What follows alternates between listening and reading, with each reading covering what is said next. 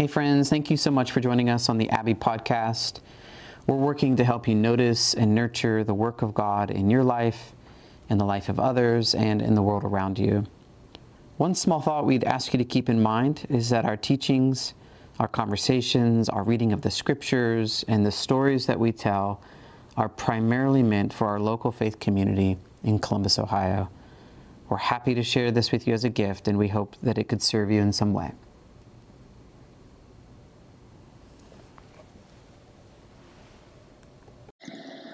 Our scripture reading comes from the first chapter of Genesis. That's what I mean when I say back to the beginning.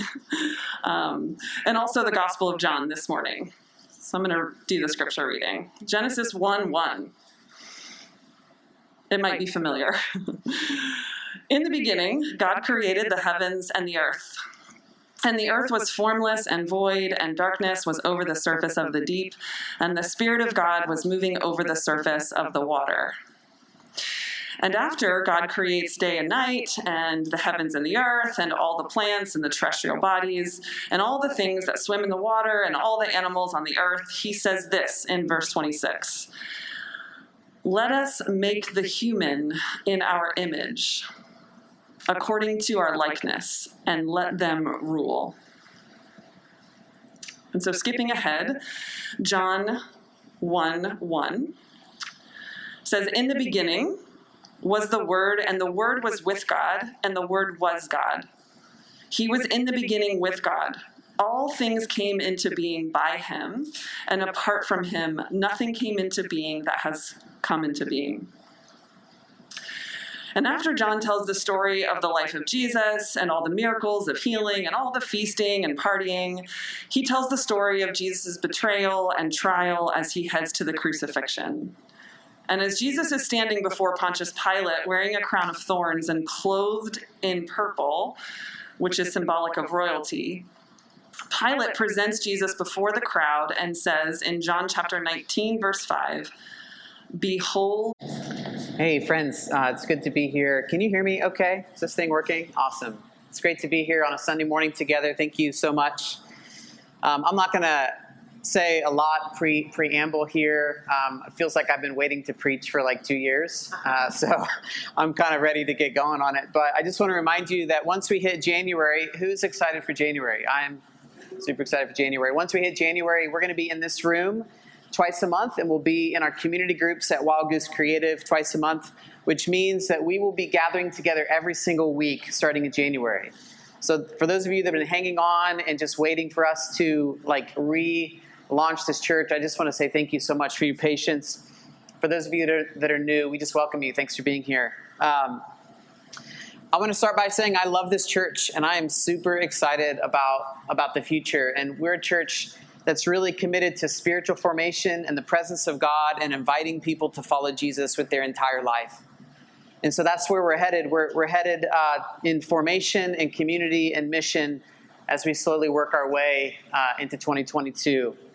So I'm ready to lead us into being a prophetic church in this city, to be a contemplative church. I don't know about you, but I think that people need something in their life to help them slow down and experience the presence of God, and that's what we're trying to do together. Amen. Thanks, Jen.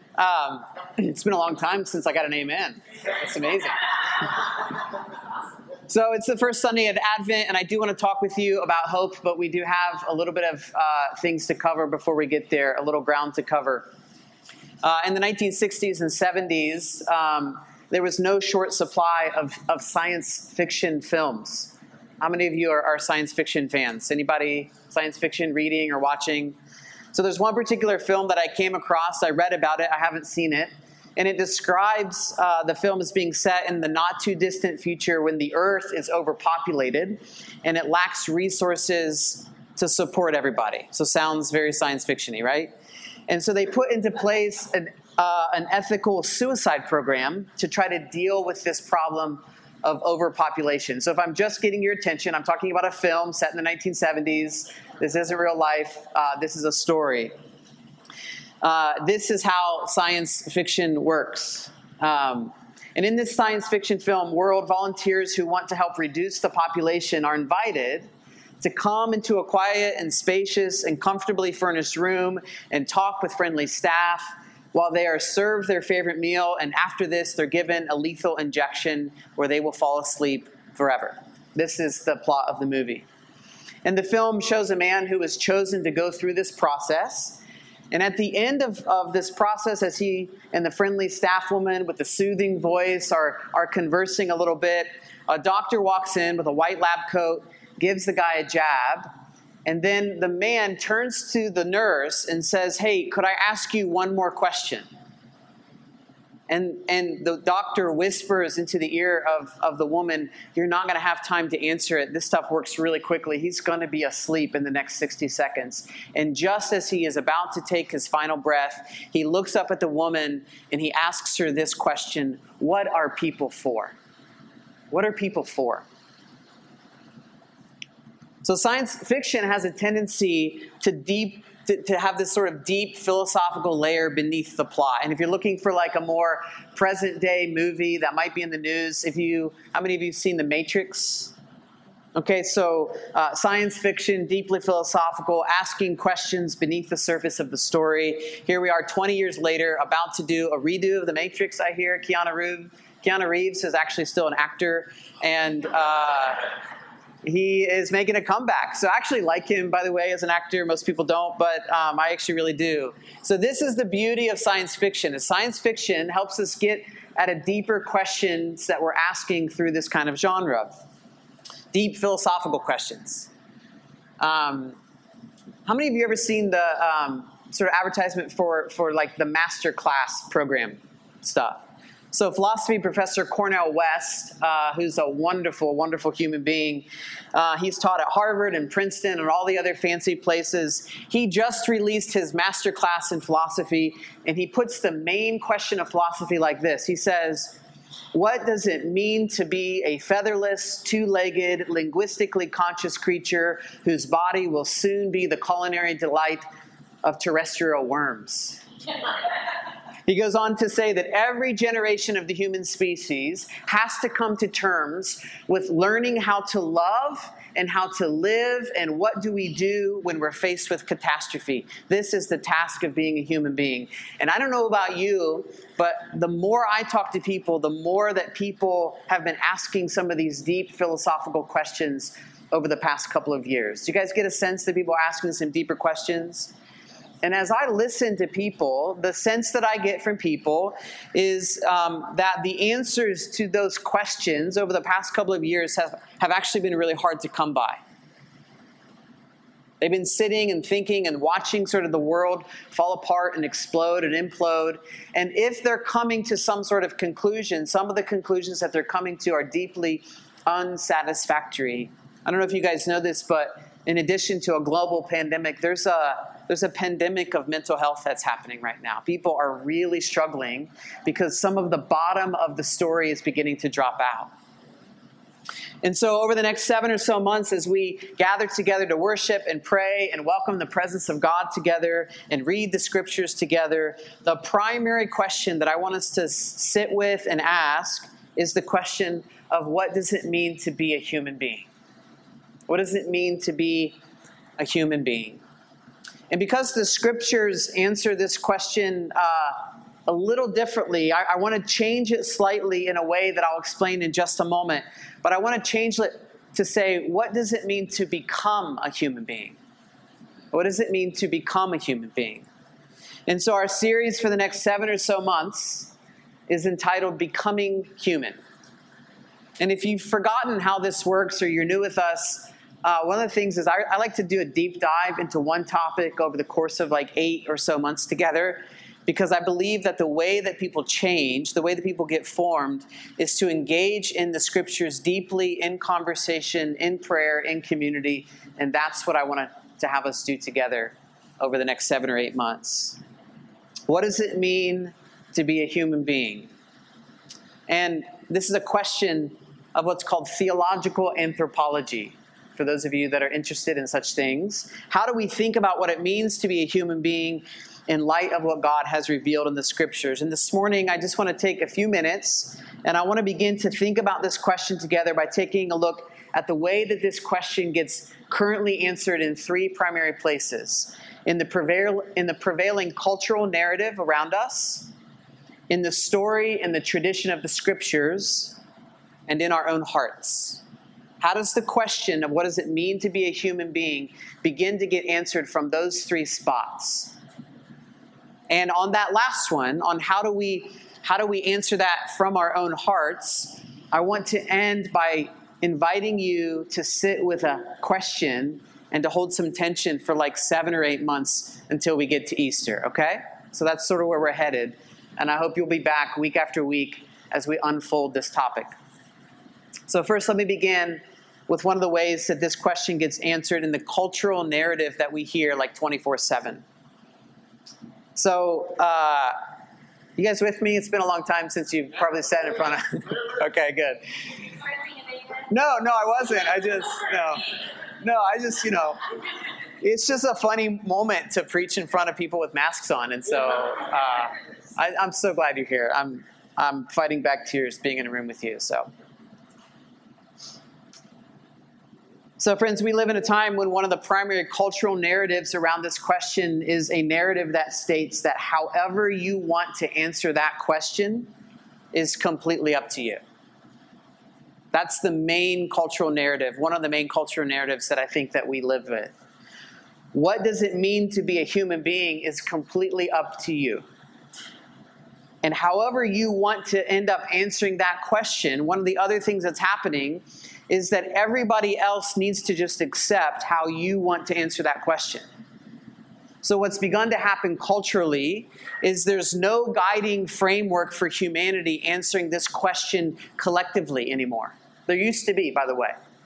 There used to be answers to these bigger questions where we would ask the question, what do we think it means to be a human being? And now we live in a culture that says, what do you think it means to be a human? You as an individual, what do I think? And whatever I think it means to be a human being, I get to live out of that particular narrative. And whatever you think it means to be a human being, you need to live out of that particular narrative. And we can never challenge one another. That's sort of an individualized framework for answering this deep philosophical question. The task of answering this question has moved from what do we think about what it means to be a human being to what do I think about what it means to be a human being. We've become hyper-individualized in how we think about some of these deeper questions. And listen, guys, I get it. There's a huge temptation in the 21st century to cultivate one's humanity for the world. We have more or less become a society of the cultivation of the self. Anybody heard that word? Like, we've cultivated a space for you. Like the word cultivate, by the way, is a beautiful word that goes back to our connection with the land, but we've applied it to our own selves. And we have these platforms of expression of individuality. So we have Facebook and Instagram and Twitter and TikTok, and I'm sure a dozen more that I'm too old to even recognize actually exist in the world. And these places, these like social media places, these outlets, for many people have become the primary place of recreation where we dance in front of cameras and we filter our face and we share with the world a highly cultivated version of who we want to present to the world as ourselves. The answer to the question, what does it mean to be human, is actually shifting in the larger cultural framework away from a shared narrative and towards a narrative that leads us to believe that every person is meant to answer that question for themselves.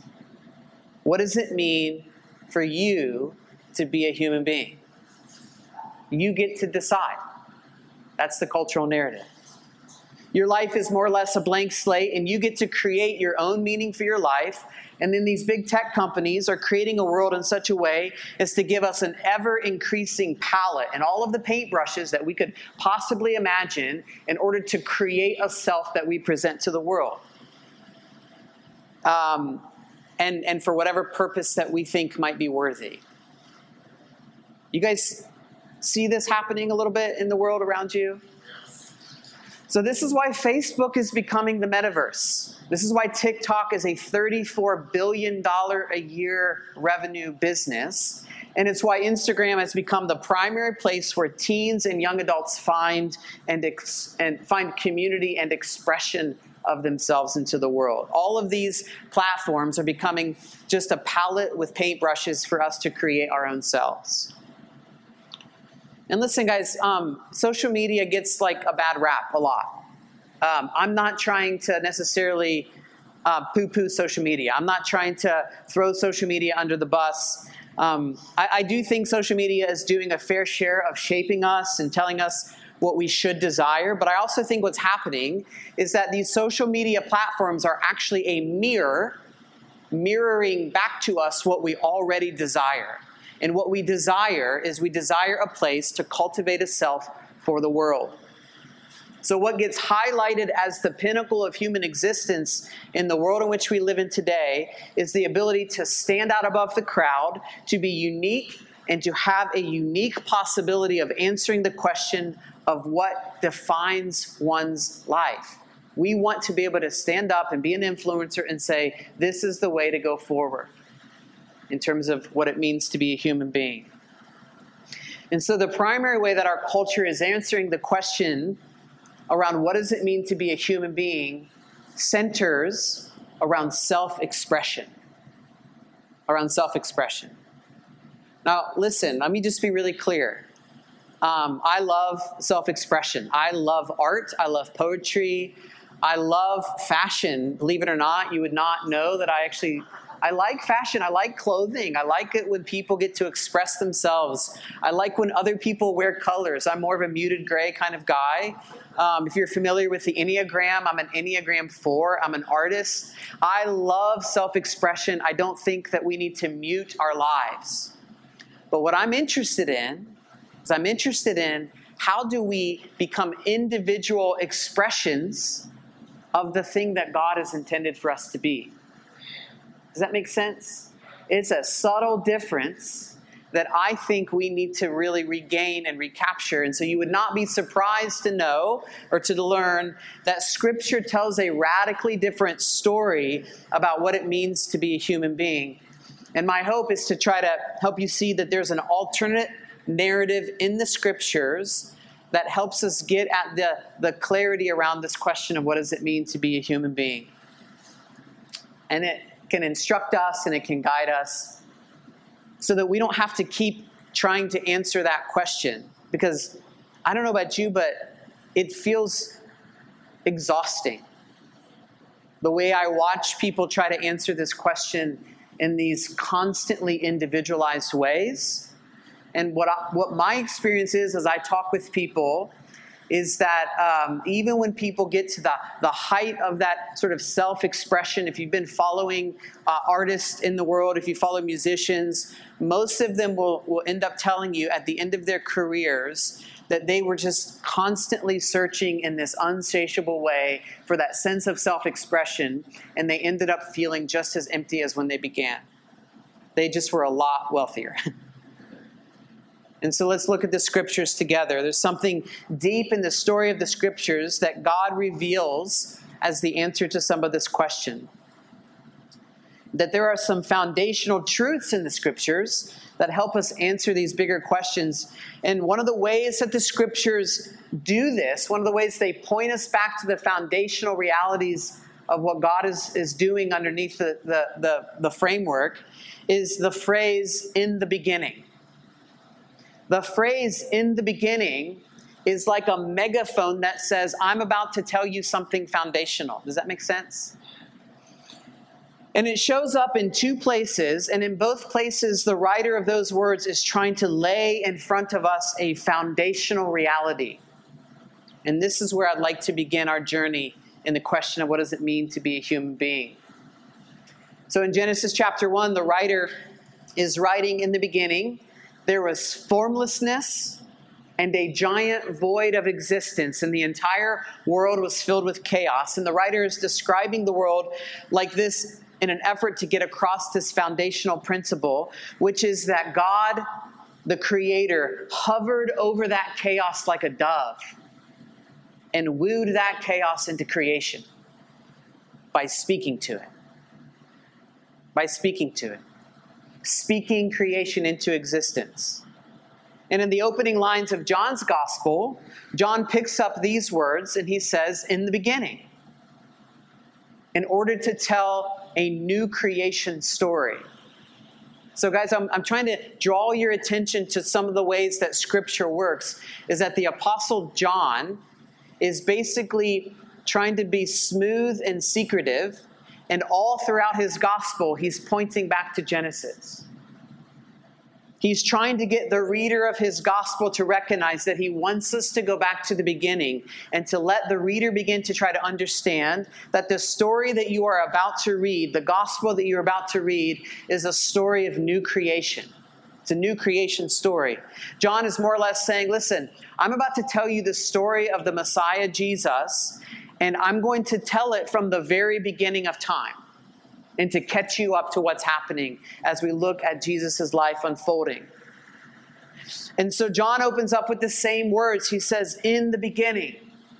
In the beginning was the Word, and the Word was with God, and the Word was God. He was in the beginning with God.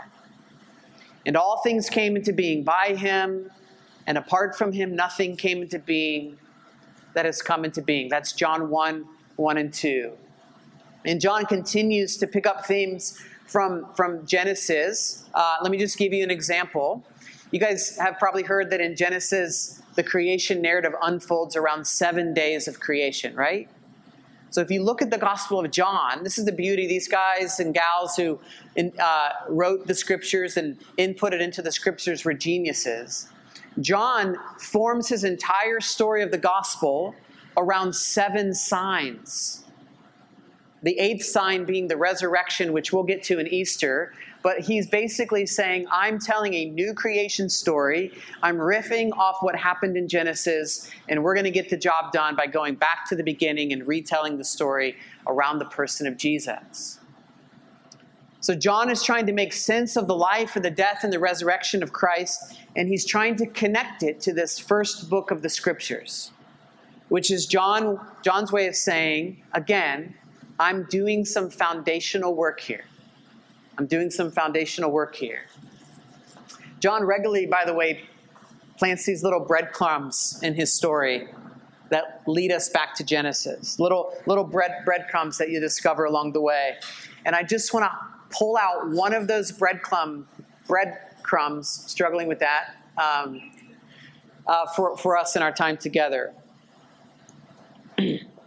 So the Genesis story says that after God creates day and night and the heavens and the earth and all of the plants and all of the terrestrial bodies and all of the things that swim in the water and all of the animals on the earth, this is what he says in verse 26 of Genesis chapter 1.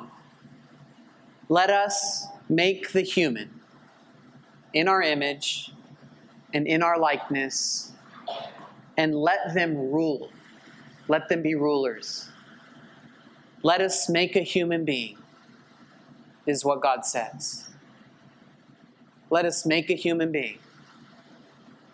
This is the project of God. The making of a human being is the project of God. And one interesting note to point out, and it's one that scholars point out about the text in Genesis, is that in every instance of creation of everything other than the human being, the text says that God spoke those things into existence. It's called the divine fiat. It's like, let there be this, and there was that. And if you know your grammar or you're a grammar nerd, this is in the command tense. It's the imperative.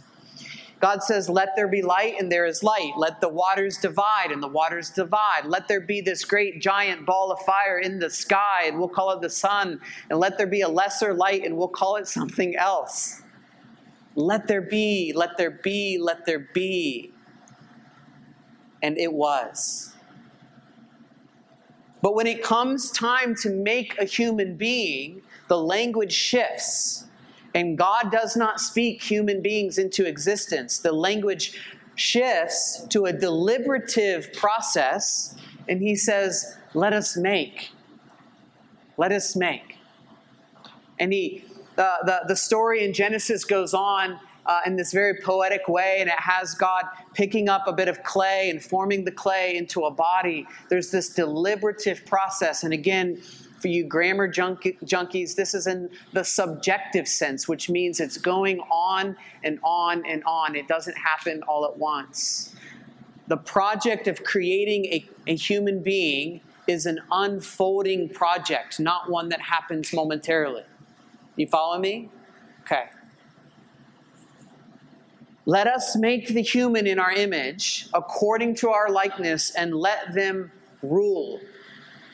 And as John's gospel begins to reach its climax, when Jesus is brought before Pontius Pilate for trial and ultimately led to his execution, so get that image in your mind, John puts one more layer on it. Another breadcrumb leading us back to the Genesis narrative. Let us make a human being, God says in Genesis 1. And may the human being be in our image and according to our likeness. And may the humans be rulers. And in John 19, Jesus is standing with a crown of thorns on his head, arrayed in a purple robe, indicating royalty and kingship as one who would rule. And he was proclaimed as the King of the Jews. And then in verse 5, it says that Jesus therefore came out, wearing the crown of thorns and the purple robe. And Pilate said, "Behold the human." Behold the human.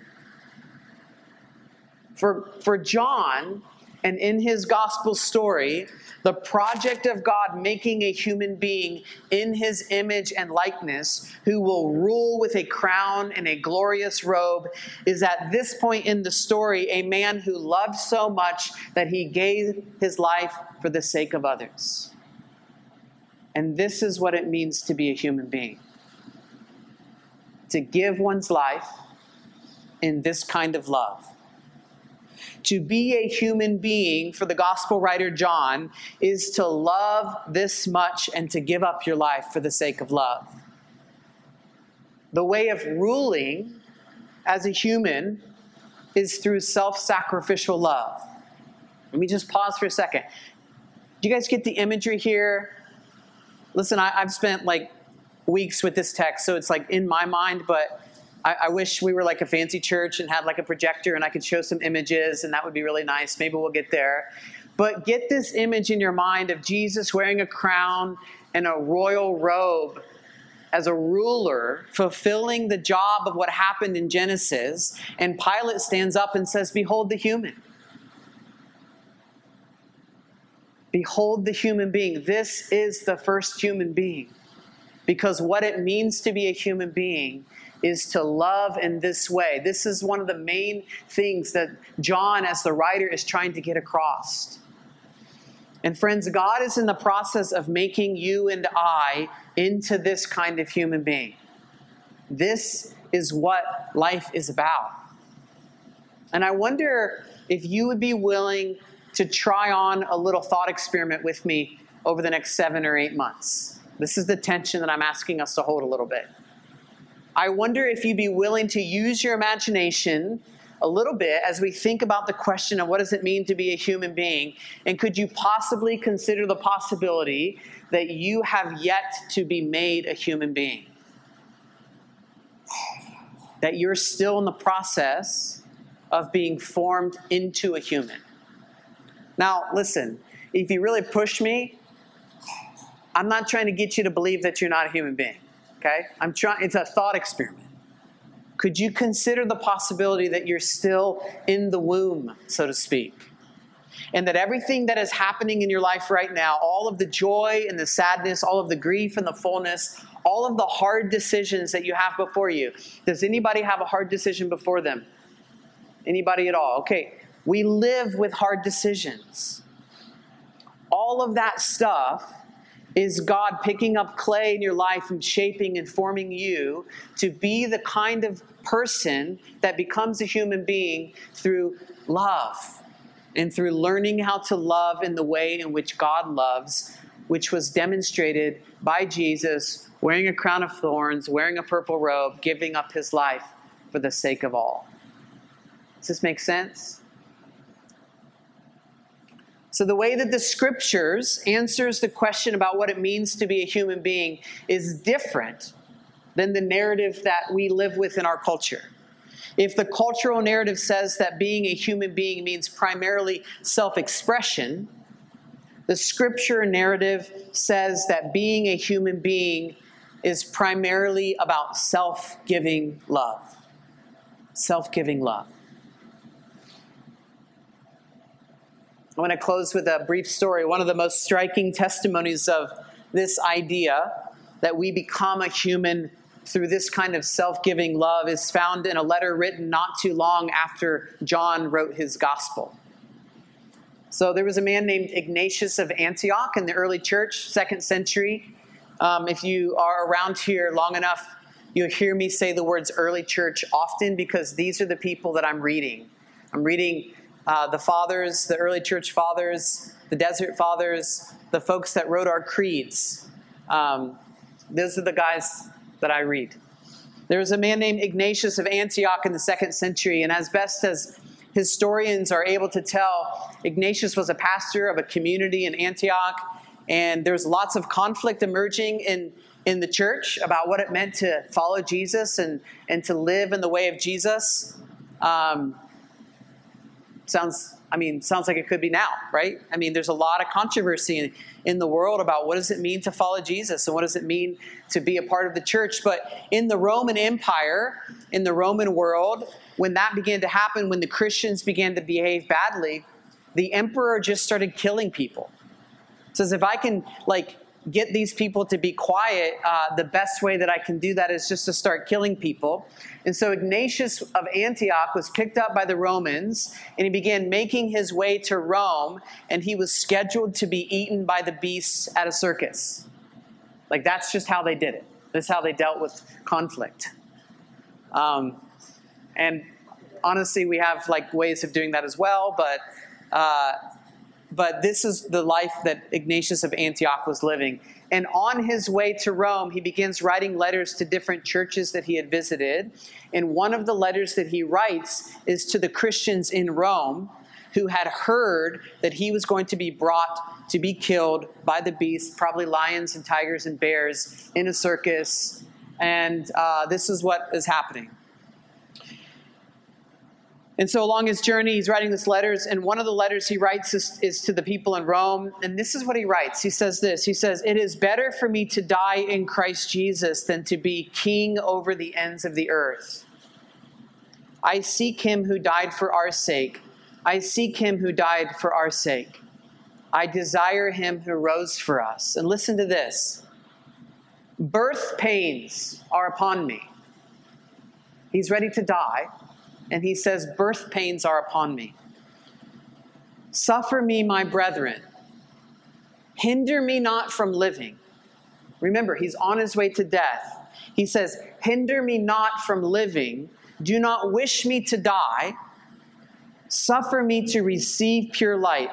When I shall arrive there, I will be a human being."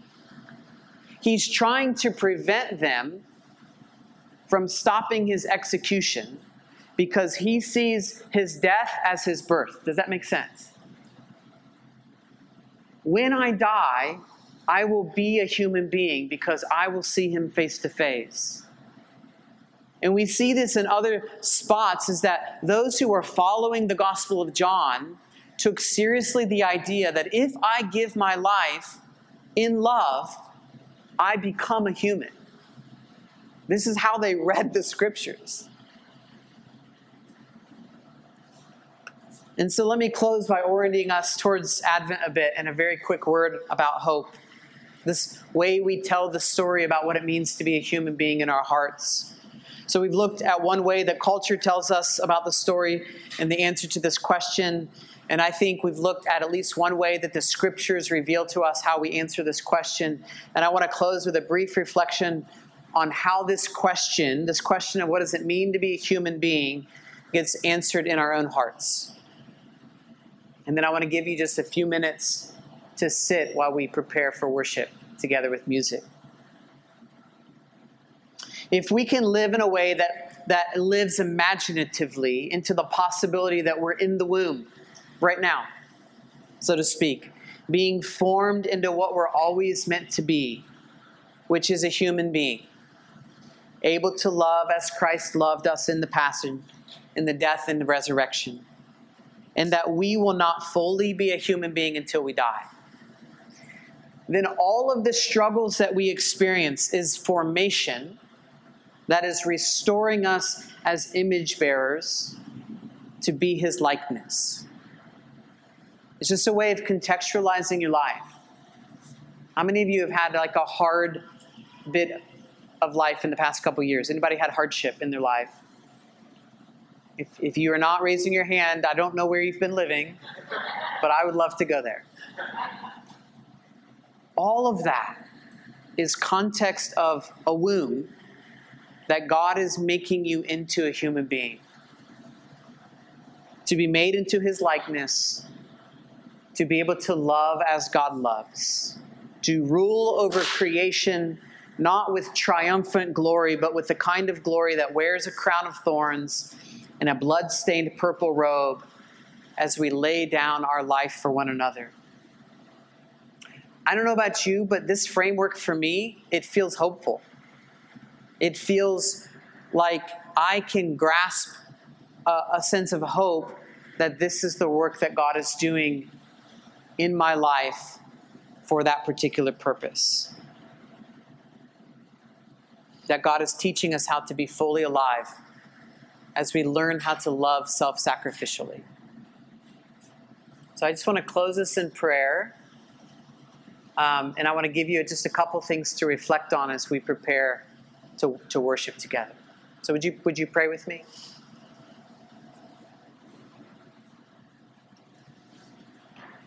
So Holy Spirit, we thank you so much for your presence here with us. We ask, God, that you would be with us as we worship, as a response to the reading of your word. Just come, Holy Spirit.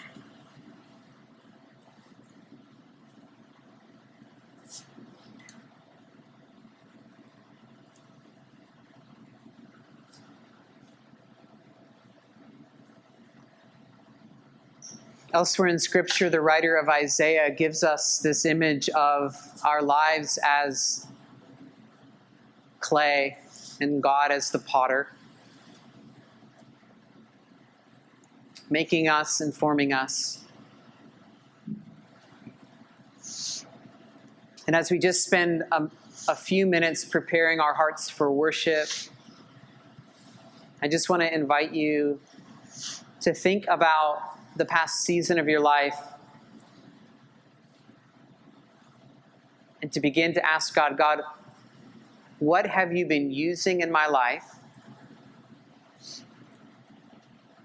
that is shaping me to become a human in your likeness? What have you been using in my life towards shaping me to become a human in your likeness? We'll just sit for a few moments with that question, and Steve's going to invite us into worship.